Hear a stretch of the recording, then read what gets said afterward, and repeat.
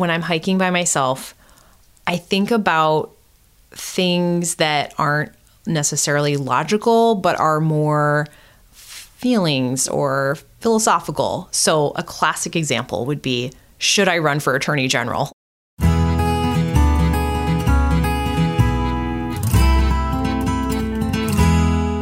You're listening to Happy Vermont, a podcast about people and places in the Green Mountain State. Charity Clark comes from a long line of Vermonters. She lived in Ludlow until she was 7, and then her family moved to Manchester. Her parents ran Clark's grocery store in Londonderry, and Charity spent much of her childhood outside, hiking, skiing, and exploring the woods. Charity and I attended the same schools in southern Vermont, but we really didn't know each other as I'm about 5 years older. But she grew up hiking a lot with her dad. He had introduced her to the Long Trail, which is the oldest long-distance trail in the United States that was built between 1910 and 1930 by the Green Mountain Club. Charity started hiking that trail in her youth with her dad, and eventually she completed it years later. Not only is Charity an avid hiker and skier, she's also Vermont's first female attorney general. She was elected last November. I met with Charity recently to talk about Vermont, her passion for hiking, and why she loves the Green Mountain State. Here's Charity. Before I even was hiking, I was wandering in the woods like a kid. And when I think about my childhood, I think about sounds like the phoebe bird, the chickadee, and those like orange flowers in a bush, jewelweed, you know, and you can like squeeze them and they pop. And that's like so fun when you're a kid, and pussy willows and things, you know, just being in the woods. Before I was hiking, I was just like a wild kid in the woods. And looking back, I'm sure my mother needed to do the dishes and was like, go outside, you guys. And that we had land in the middle of nowhere. And that's what we did. That was our childhood. And in the winter, we would go skiing, which in a small town, we went to Okemo because I lived in Ludlow until I was 7. And we were just like wild kids on the mountain, skiing down the mountain with no poles, like 1 million miles an hour, probably terrifying our parents. And then as we got older and our legs got longer, we did start hiking. And my dad, who was an Eagle Scout, was always really into hiking. And so hiking became a thing that we did together as a family. And then as I got older and became a grown-up, my dad and I would do together. And now we still do together. We just went hiking on Sunday. We did Stowe Pinnacle together. So it really became a thing that was like part of our family activities. Is your dad like a lifelong hiker? Has Yes. he been doing this his whole life? When he was a kid, he and his cousins and siblings and parents would also go hiking. And they had this tradition, which thankfully ended. Memorial Day, they would go hiking. Well, Memorial Day is not a great day for black flies. So they would have like this big camping trip that always a feature would be black flies. So I've only had one adventure with my dad and my brother. We did a section of the Long Trail in the northern part. I remember Laraway Mountain was featured, and there was, for some reason, the time of year, tons of black flies, and we had to actually hike with our mosquito netting over our heads. So that was the only time. Usually you can time it right and avoid the bugs. So my dad had a grocery store in Londonderry, and the commute from Londonderry to Manchester is a road that crosses the Long Trail. And so in the summer, a feature of my childhood would be, you know, pick up hikers along the way who needed a ride into Manchester because they were taking a day to resupply or whatever. So not even hiking was like a part of the culture. But then we did, of course, we went hiking. There's so many great hikes around Manchester because it's in the Green Mountain National Forest and the Long Trail is right there. Baker Peak. We had such an awesome hike on Baker Peak. And I remember my dad saying, you know, Charity, you're in the thick of soccer and you're probably in great shape, you know, and I thought about that hiking so many times, like how I took that for granted that I just, when you're 16 and you're just in great shape. Other favorite hikes would be Prospect Rock. That's just so beautiful. And then the trails around the equinox are just awesome. And I think as an adult, I've really appreciated those as well because they're kind of a social hike. I always like run into people I know and dogs that you want to like pet. There is a new hike, I can't remember what it's called, by the Kildene Meadows that has like a boardwalk. So I was on that. It's accessible. Yes. So if you have mobility issues, it's accessible to you. I love that hike. I went there for the first time when I was living in New York City, and I was thinking to myself, like, this is paradise. All of the sounds of nature and the view, it's like just in the smells, it's so beautiful. But of course, you can't talk about Manchester without talking about Mount Equinox, which is sublime. It is majestic at the top. I was up there once and it was like rainy, and these rainbows came that felt like you could reach out your hand and touch them. It was magical. It's so high up, and the elevation gain, I mean, that is like a hike. It's steep. It's tall. You know, a lot of hikes, they start tall. I felt guilty when I was at Stowe Pinnacle because I was like, we're driving up to the parking lot. I know. Mount Equinox isn't like that. It's a real hike. So there's so much great outdoor activity you can do in Manchester, but tons of great hiking. I just remember the last time I was up there, it was like a welcome center, I guess. Oh, yeah. Yeah. So, at the top, and they built a fireplace out of some of the stones that were at the top, and people had carved their names in there. And so, of course, my dad has to bring me over and show me where my ancestor had carved his name. So I can't remember if it was, my great grandfather or uncle or something, but his name is carved in the stones that make up the fireplace. Are your parents from Manchester? Well, my parents grew up in Ludlow. Okay. But my dad's parents are from Arlington. Okay. And their parents are from Arlington and so forth. And my mom's parents are from Ludlow, and their parents are from Ludlow and so forth. So on both sides of my family, I am a 10th generation Vermonter. Wow. Yeah. And the market you were talking about was Clark's Market in Londonderry at the shopping center. That's right. I just talked to someone today who told me that even though it was sold, 3 years ago, people still call it Clark's. Oh, definitely. Because it's been Clark's for so long. So long. Yeah. Did your parents sell it 3 years ago, or did they sell it long before that? No, they sold it like 3 years ago. My dad, his brother and sister decided to retire, that it was time. And so they sold it. And, it's bittersweet having been, as I like to kind of joke, but it's true. I am the daughter, granddaughter, and great-granddaughter of small town Vermont grocers. And even when I was in college, like my college boyfriend would announce if you went into a supermarket, nobody buy any fruit until you check with Charity. So I feel at home in a grocery store. And when I was in New York, I was always getting incensed. I lived in Brooklyn. And of course, the grocery stores in Brooklyn are doing everything they can. There's not a lot of space. And I'd always be so exasperated. The People soap does not go in the same aisle as the dish soap. I would be like, what is wrong with this place? And they always have a cat in the produce section to keep the pests away. And I loved that contrast. Yeah, definitely. So your experience kind of out in the woods and out in nature and hiking, that has stayed with you. Was there a period in your life where that was gone? Like when you were in New York, did you? Yes. So what happened? I mean, when I was in New York, I never planned to stay there as long as I did. I stayed there for 6 years. And towards the end, I was so over it. I literally would be on the subway in my pencil skirt and my pearls. And I got a subscription to Mother Earth News. And I would be on my way to Midtown Manhattan. And it would be reading about chicken tractors and how to cultivate your Concord grapes. And I would just transport myself mentally back to Vermont. And it was on the train a year and a half before I moved home that I read this amazing book called something like So Clear, So Lovely, So Close, which was published by the Green Mountain Club. And it was the diary of a recent medical school graduate who hiked the Long Trail early on, in the 20s, with his buddy. And back then, there really weren't shelters. So you would knock on a farmhouse door and say, if I pay you money, will you feed me and put me up for the night? I'm hiking the Long Trail, and all the porcupines. And it's just so charming, so charming. And it was in reading that I could transport myself home. And then eventually I was able to actually transport myself home. Right. I'm glad you did. Me too. So speaking of the Long Trail, you've completed the Long Trail. Yes. It took many years, right? It took many years. I did my first hike with my dad, and I have photographs of it. So I'm judging by my hairstyle and everything. It was the summer that I turned 7. So I was either 6 or 7 when I started my very first leg. And my first leg was Little Rock Pond. And I'm literally going there tomorrow with my daughter and some friends from college and their kids. So I'm really excited. She hasn't been there yet. But I hiked my last hike in 2021 with friends from college and their kids and my daughter. So my last final hike to complete the long trail was her first hike on the long trail. Wow. Yeah, it was awesome. That's awesome. We went to Minerva Hinchy Shelter, and Minerva Hinchy was the longtime clerk or something for the Green Mountain Club in Rutland, where it used to be headquartered.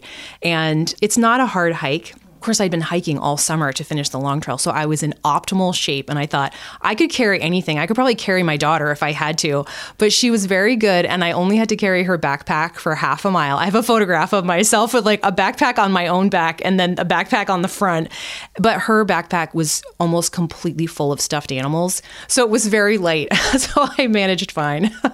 When you hiked the long trail, I know it took, you started as a kid and then you recently finished, but so did you do it in sections in a linear way, or did you sort of pick different sections? And let me bring us back. So I hiked that first section, and it was just a day hike. It was just a little bit of a section, a tiny bit of a section to go to Little Rock Pond with my dad. And then, I hiked here and there. I'm sure I probably did other tidbits like that. But when I was in high school, my dad kind of realized I'm in my late 30s. These knees aren't going to last forever. We might as well finish the long trail. And because he was from southern Vermont, he hadn't done a lot of the hikes in northern Vermont. And so he wanted us to go with him. So we were like, sure. So my first overnight hike on the long trail, I think I was 16. And back then, there was no apps, obviously. It was the 90s, the early 90s. And the Long Trail News would come in spring, and that's where you would learn about plans to change shelters and whatnot. And I don't know if it hadn't come yet or what, but we missed the shelter because they had rerouted So my very first night on the Long Trail, we cowboy camped under the stars.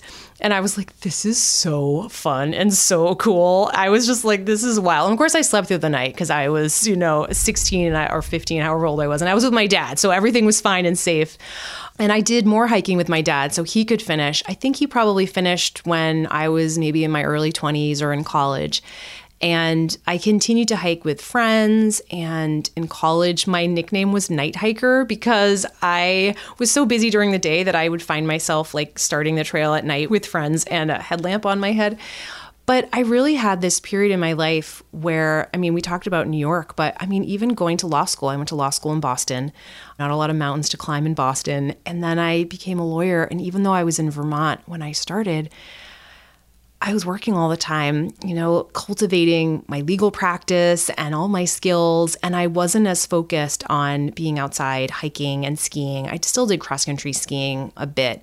But it was really when I was in New York and I really started longing to come home when I remember just recently, Facebook has these memories that they bring back to you. And a Facebook memory came back that was me saying I'm going to do it. I'm going to finish the long trail. Who's with me?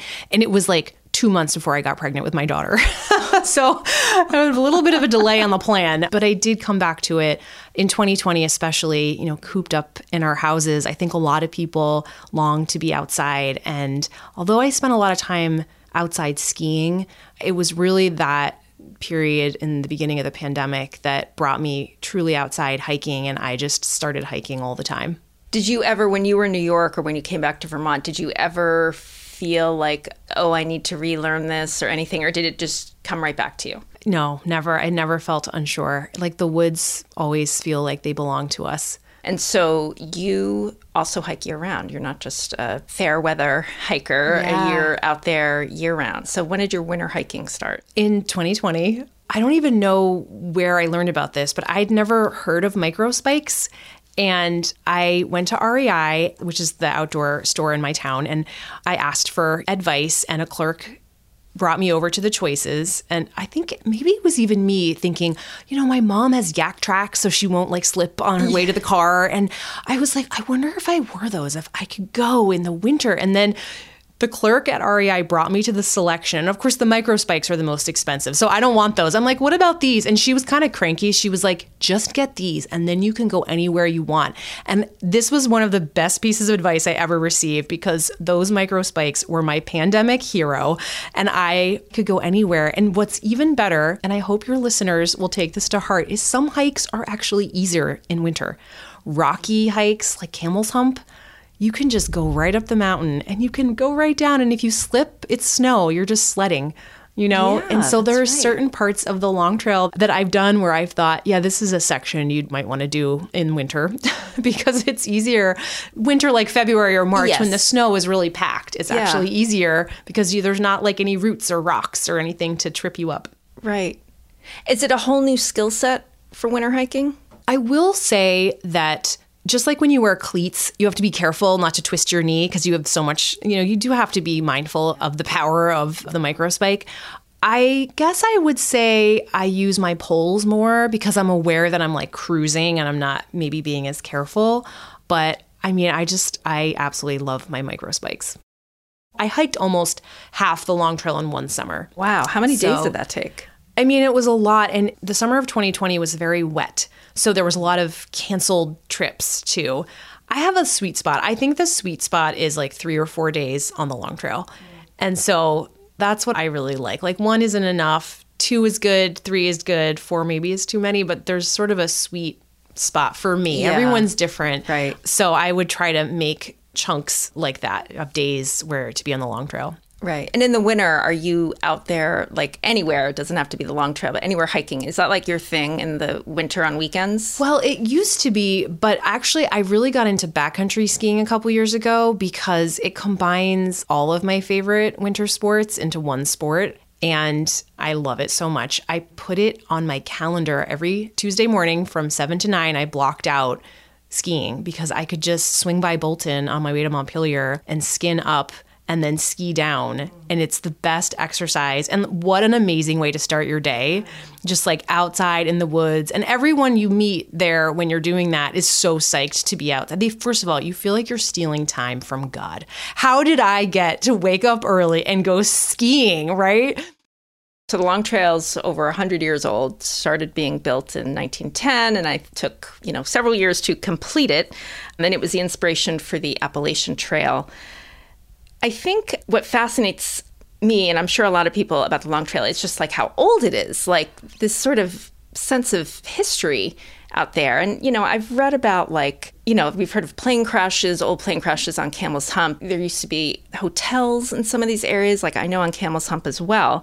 When you're out there, do you ever see like relics or anything out there? What do you see out there? I mean, I love when you feel like you're in the middle of nowhere and then you come upon a stone wall. And I always say to my college roommate is like my main hiking buddy. And I'm always making these observations. And I'm like, Liz, there used to be sheep here. This used to be a field or apple trees. And you're like, why are there 3 apple trees in the middle of nowhere? Oh, there used to be a farmhouse here. And the other thing that's so nifty is I have in one of my guidebooks, there is a photograph, an old photograph of one of the shelters. I think it's Governor Clement Shelter. And I went there a year or two ago I guess it'd be a couple years ago for the first time. And I was so confused because I was like, this isn't what I pictured. And I realized because in the guidebook, there's no trees and there's people standing next to the shelter and they're squinting in the sun. Well, now it's in the forest, a completely different vibe, Yeah. And so it's just so interesting to think about how things have changed. And I've thought many times as I'm going straight up with no switchbacks, well, probably you could see the top of this mountain because it was sheep. There was no trees here. You just went right up. They wouldn't have thought to make switchbacks because it wasn't even like there was obstacles that you would go around or, it's just like a completely different landscape in 1910 than it is today. Exactly. There's so much history. It's so interesting. It definitely is. And I know when I was asking the Green Mountain Club a couple months ago, I was asking about like the oldest trails, and one is the Burroughs Trail that leads to the Long Trail and the Camel's Hump. And then, of course, Stratton Mountain was like the birthplace of the Long Trail, right. Back in our neck of the woods. So, yeah, I think that's just a really interesting part of mountains and the trails. And like you said, how it's changed. You'll see apple trees, or you'll see a stone wall. Do you ever see like an old foundation? Or Yes. You have? Yeah. I mean, I can't picture right now seeing old foundations on the Long Trail, although I'm sure they exist. Yeah. But definitely foundations. My other favorite part is, you see this especially in southern Vermont, is, you're going along, you're thinking, I'm getting tired. And then the guidebook tells you, like, follow an old logging road. And you're like, yes, old logging road. So it's going to be easy hiking for a little bit. So that's another kind of favorite thing that you'll find. But yeah, it's diverse and it is so interesting because it's almost like a history lesson as you're hiking. It definitely is. I remember in 4th grade at Manchester Elementary, I had just moved to Manchester, and that fall, our fourth grade teacher took us hiking from the Appalachian/Long Trail parking lot heading up towards Bromley. Yep. And we hiked kind of the back end up to Bromley. And that was my first hiking experience. And you're thinking like this is always a joke I have with myself, where the first 15 minutes of hiking, when I was that age, I would be like, why do I keep pretending that I like hiking? I hate hiking. This stinks. Like, why? I need to stop doing this. And then it passes, and then you get to the top and you see the view. Yes. And it's just like, wow, this is so beautiful and so majestic. Like, well worth it. And then, the next time you go hiking, you have the same conversation with yourself. And then finally I make fun of myself. Well, it doesn't happen to me anymore, but eventually I was like, this is actually very comical because this keeps happening, but then it passes. Definitely. It's kind of like when you go running. It's the same thing. Like you're out there, you're like, why do I do this? Yes, and then exactly. After the endorphins kick in, and then it's a little better. Yep. So, of course, this summer has not been the best for hiking. The rainy weather and the flooding has just really devastated places like Montpelier and Barrie and Weston in southern Vermont and Ludlow and all the way up to the Northeast Kingdom and all sorts of areas. Have you been out there on the trails at all this summer since the flooding? I've been out a little bit since the flooding, and it is definitely still very soggy and always makes me concerned because there's so many places that trails cross rivers or brooks, really, this time of year. I remember I was hiking a couple years ago. Mud season is always stressful for hikers because you can't hike, so you're waiting, but you can start to hike the lower elevation, sunnier spots. And the Green Mountain Club is very good at telling you what those spots are. So I think it was the Stevensville Trail. So early in mud season, I'm able to hike that. And I followed the hike according to the All Trails app. And then I got to this brook. And I'm thinking, is this really the way we're supposed to go on this trail? It seems kind of high. And I'm thinking, I don't see rocks. And then I just realized, Charity, it's high because it's mud season. And I was like, I could take off my boots. I was by myself because it was the pandemic. And I was like, I could take off my boots, but I think that's a bad idea because this could be really unsafe. And so I had to turn around and hike back a different way. And I think we're experiencing that now, except it's not mud season. And the trails that I go on, I also am mindful of. There's a reason why we're not supposed to hike in mud season. It's to preserve the trail. And they always say, if you arrive and it's muddy, please turn around. So it's really stressful. They close the long trail. I mean, I don't think you can officially close the long trail, but the Green Mountain Club said, please get off the trail because they were worried about flooding. And, it is really sad and upsetting to not be able to rely on these summertime traditions and systems that we have that are part of living in Vermont. So part of the flooding did affect those great elements of Vermont, and it's upsetting. Absolutely. I was thinking about this earlier today. There's things we sort of take for granted, like, oh, yeah, I'll hike in the summer, or, oh, I'll do this. We have our routines and our favorite things, and there's just been all this sort of upheaval, and it's hard to get your head around. And at the same time, it's like, oh, I'm upset about hiking or not being able to mountain bike as much. And of course, you have these communities and these businesses that have been really hard hit. And it's devastating. And your office is in Montpelier. I mean, Montpelier was just unbelievable. It's hard to describe. You were down there volunteering, I know, one day. What has this been like for you, who's someone who is in Montpelier, every day, seeing this devastation? I've heard a lot of people say this, but I had the same response where I heard that it was bad and I saw the videos and the photographs, and then I showed up to volunteer over that weekend after the flood, and it just seeing the extent of the devastation and the destruction of this, place I love and is our state capital was so upsetting. I mean, it was overwhelming in that you just couldn't wrap your head around the magnitude of the impact. And of course, it was also overwhelming to see how people were showing up to support their neighbors, their community, the small businesses that anchor the town of Montpelier, the city of Montpelier. And that also was overwhelming and uplifting to see. But it was so painful to bear witness to the small businesses who were working so hard to salvage the goods that they could and the parts of the stores that they could and pivot to what's next.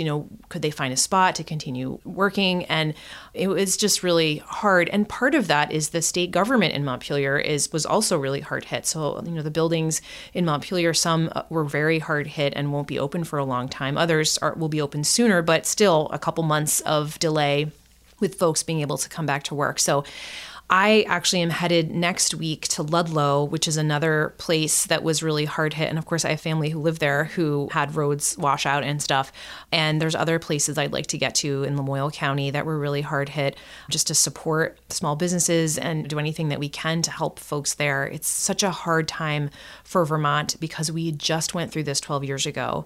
And it's a time for all of us to pull together. Absolutely. And I know there's been talk about, 3 huge flood events since 1992. You had the 92 flood in Montpelier, 2011 all over the state with Irene, and then this most recent flooding. So it's getting more frequent, and it's just, I guess we're asking maybe different questions now than we did 12 years ago with Irene. We thought, okay, we won't be around the next time this happens in 100 years, but that's not really the case.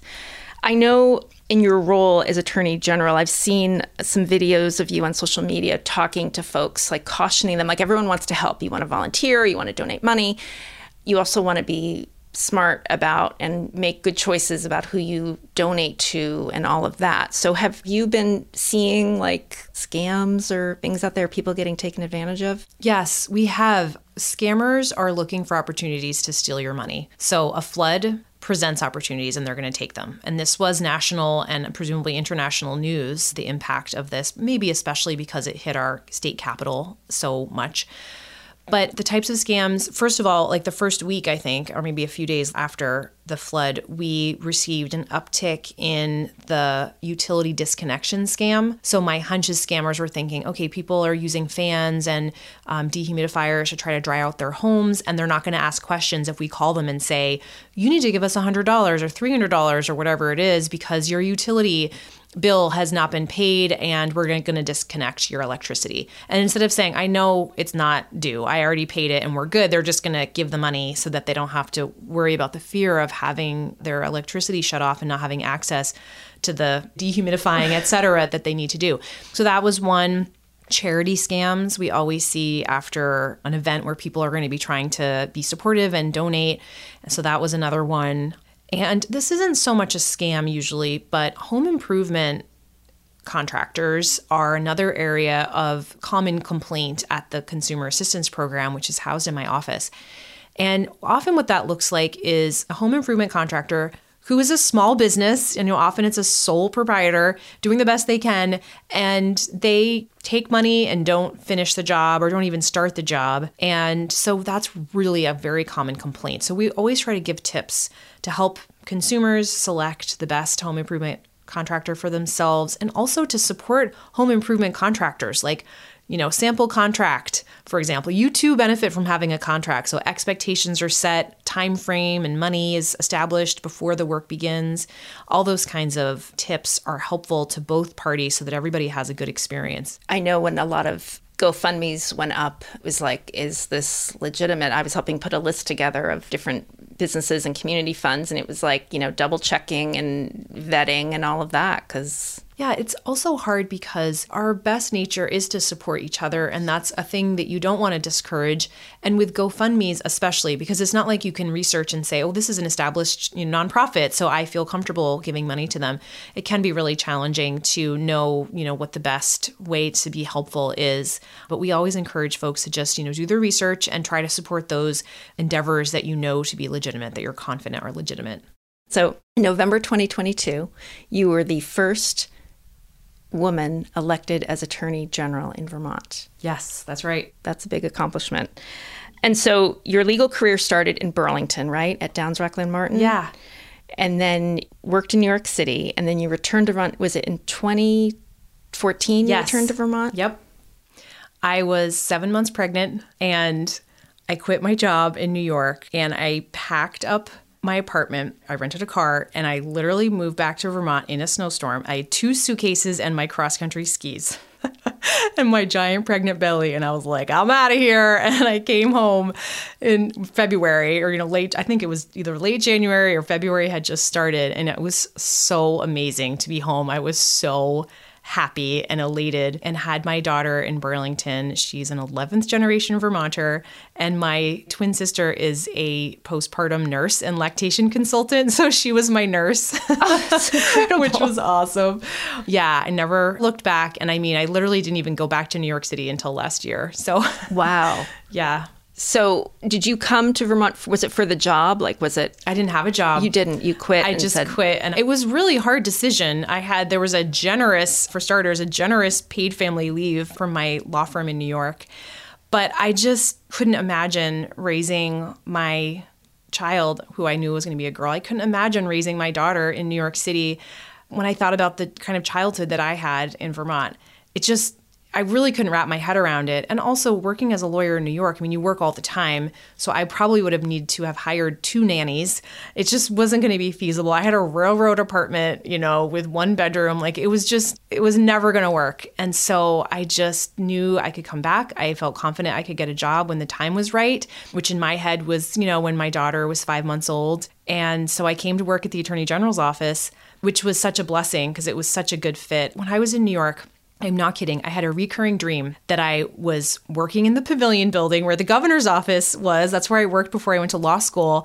And sometimes I would be like filing stuff, or I would just be walking down State Street on a balmy night and thinking like, this is the best. And I would think when the state was my client, that was the best. That was the best client, even though I wasn't a lawyer yet. That was who I was serving. Because when you work for the state, everything you do is just making Vermonters' lives better or making Vermont better. And I love Vermont so much. It's such a part of who I am and made me who I am. And so to give back is so, so satisfying. What was your job when you first started there? I was an assistant attorney general. Okay.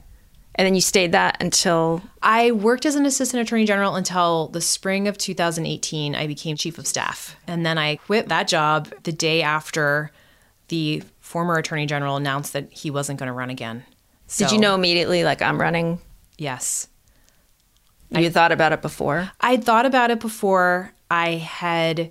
For years, really, especially when I started as chief of staff, because I've talked about this a lot, but there was a conference room that had on display all the portraits of the former attorneys general, and it was all men. And it was all black and white, which made it even more like old-timey. And it just felt like, how is this not from like 30 years ago that we've never had a woman attorney general? And it sort of planted a seed where I first started thinking like, who am I going to recruit to run for attorney general? And I just kept coming back to myself. And people would ask me to run. I had one former colleague who was an assistant attorney general who, he would text me and be like, it's been 6 months since I asked you to run for attorney general, so I'm just reminding you. But I knew I was going to run at the time, which is why it was so easy to quit the following day. It was, one day later, and then 10 days later, I kicked off my campaign. I had to have like a website and everything. I didn't know that he wasn't going to run again. I thought there was a chance, but I didn't know. So I had to act really quickly. And that was, mid-May, and August 9th was the primary. So everything was crunched. It was like the wildest summer of my life. Yeah. Wow. And you're a real natural. You're so outgoing and at ease talking to people, and you love Vermont. So it was like... That's so nice to hear. I do love that stuff. But the truth is, knowing to lean into that and just be yourself and say, I'm just a very enthusiastic person. I love Vermont. I love people. So I just have to be that person who I am, and maybe this will work. It'll be successful, and I'll get to be attorney general. I also have a lot of knowledge from all of my experience working, for 4.5 years for the governor before I went to law school, working at a law firm here. And then, of course, I'd worked in the attorney general's office for going on 8 years when I left and ran for office. So I had a lot of knowledge and understanding about the way the office works. The office is really big, which people don't realize. There's 150 people who work there, 96 attorneys. Technically, it's the largest law firm in Vermont. And we do all kinds of different stuff, transactional work, criminal work, civil work, environmental work, consumer work, civil rights. It just, goes on and on. A really diverse type, not just topically types of law, but also the kinds of practice, going to court, not going to court, advising clients and all of it. So it's really diverse. When you think about a law firm in Vermont, it's very diverse work. When you're out hiking, out there in the summer or the winter, whenever you're out there, and it sounds like you're with people a lot, right? Yeah, I am. Do you solo? Yes. Okay. So when you're out there by yourself and you're out in nature or on these trails, like, do you think about certain things when you're out there? That's a really good question. I think when I'm hiking by myself, I think about things that aren't necessarily logical, but are more feelings or philosophical. So a classic example would be, should I run for attorney general? I mean, I can tell you, I thought about that a lot when I was hiking in the Catamount Center woods in Williston, where I live. Many times, processing. So if I need to process something, that's what I'll be thinking. So it's like life decisions, life relationships, stuff like that. Like that's what I'm thinking about. When I see people like listening to music or podcasts when they're hiking, I'm baffled, because to me, it's just like excellent processing time. And I will confess to you that I have absolutely been in the woods by myself and said out loud something like, are you kidding me? Because I'm processing something, and it's almost like but yes, I think about a lot of things when I'm hiking. Also, as you're hiking along, there's such cool stuff to see. So sometimes your thoughts are interrupted by, Trillium or a beautiful view, or in the Catamount Center, there's a lot of deer and porcupines and rabbits and cool things. So, that's part of what's so great about being in the woods, is you never know what's going to happen. Yeah, definitely. Do you find you're more motivated on a trail if you're by yourself or if you're with people? Wow, that's a good question. I don't know. I think it sort of depends when you're going uphill. So like a camel's hump, definitely when you're with people, it's easier. The time passes. When it's strenuous, it's easier to be with a buddy. It's never good to be with a buddy who's in amazing shape if you're not. We have this hiking friend who is like 26 years old, and some of us will be like, okay, make sure that he's not in the lead, because he will set the pace, and all of us are like exhausted because he's like young and sporty. But yeah, so it's good to not have such a difference in abilities. But yeah, I think that it sort of depends on the trail. Right. And Camel's Hump is how many hours? Well, if you do it with micro spikes in the winter, it's much quicker. Oh, that's a good tip. And that's actually, I did it this past fall, but I did it the first time I did it in the winter. I'm not even kidding. It was up and down in less than 2.5 hours. Oh my gosh. And I was like, that was really fast. And then I thought, yeah, because you were on micro spikes. Also, I went in the afternoon and I'd forgotten my headlamp, and I was like, I can't linger. But then you get to the top and there's always some knucklehead who's wearing sneakers and like no mittens. I think that trip I remember giving out to, like the mama bear, I was giving out like hot pocket pads to people. I'm like, well, how can you not have mittens, So popular hikes like that, sometimes you encounter less experienced hikers. Yeah, got to give them a hand. Yeah, definitely. If someone is just starting to hike, or maybe they're not that experienced, or they're worried about going by themselves, like what advice would you give them? The most important thing is to embrace the ethos of the woods belong to all of us. And I even know for myself, when I was younger, I would feel uneasy going hiking by myself when I was in my 20s. And I think that's, old tapes playing of someone blaming the victim if something bad happens. But this sense of, oh, it's not safe to be a woman hiking by yourself in the woods. Well, the truth is, statistically, the most dangerous place for a woman is in her own home. So the woods belong to you. You are safe in the woods. And advice would be, if you're hiking by yourself, choose a hike that's popular, because there are always going to be people. You find that if you hike the long trail, there's always community on the long trail. I mean, you get out there and everyone is friendly and they take care of each other.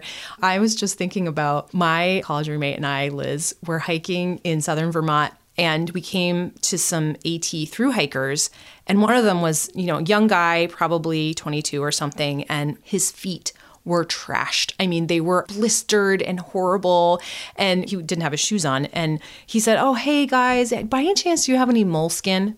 Two moms hiking. I was like, we have like the mom pharmacy. Out come all of the moleskins you could ever imagine. So we laugh about that guy, and he was like, wow, this is amazing. I mean, we were only there for like 2 nights, and we were fully prepared to nurse this man back to health. I also highly recommend following the Green Mountain Club on social media, because they have great tips responding to what's going on right now. So, in mud season, they've got tips. If it's rainy, they have tips. They'll tell you warnings about things or ways to keep yourself safe, winter hikes, or if it's a really popular weekend. Like one time I hiked Hunger Mountain on Labor Day weekend, and it was wild. I felt like I was at the mall or something. It was just mobbed. But they'll have alternate hikes yes. for those yes. popular weekends. Yeah. So that's another tip that I would have. And just to know that you don't necessarily need all the fancy equipment. I mean, hiking boots are great, but a sturdy pair of shoes is also, great. Just make sure you bring water. And especially if you're new, hiking on a popular trail is a good place to start because there's always going to be some mama bears with some moleskin to help you out wherever you need. Thanks for listening to Happy Vermont. I'm Erica Housekeeper. You can learn more about the Long Trail by visiting the Green Mountain Club's website, greenmountainclub.org. And if you're looking for events, things to do, or other Vermont stories, you can visit my website at happyvermont.com. And if you have questions about your next visit to Vermont, please email me at hello@happyvermont.com. Thanks so much for listening. Take care and talk to you soon.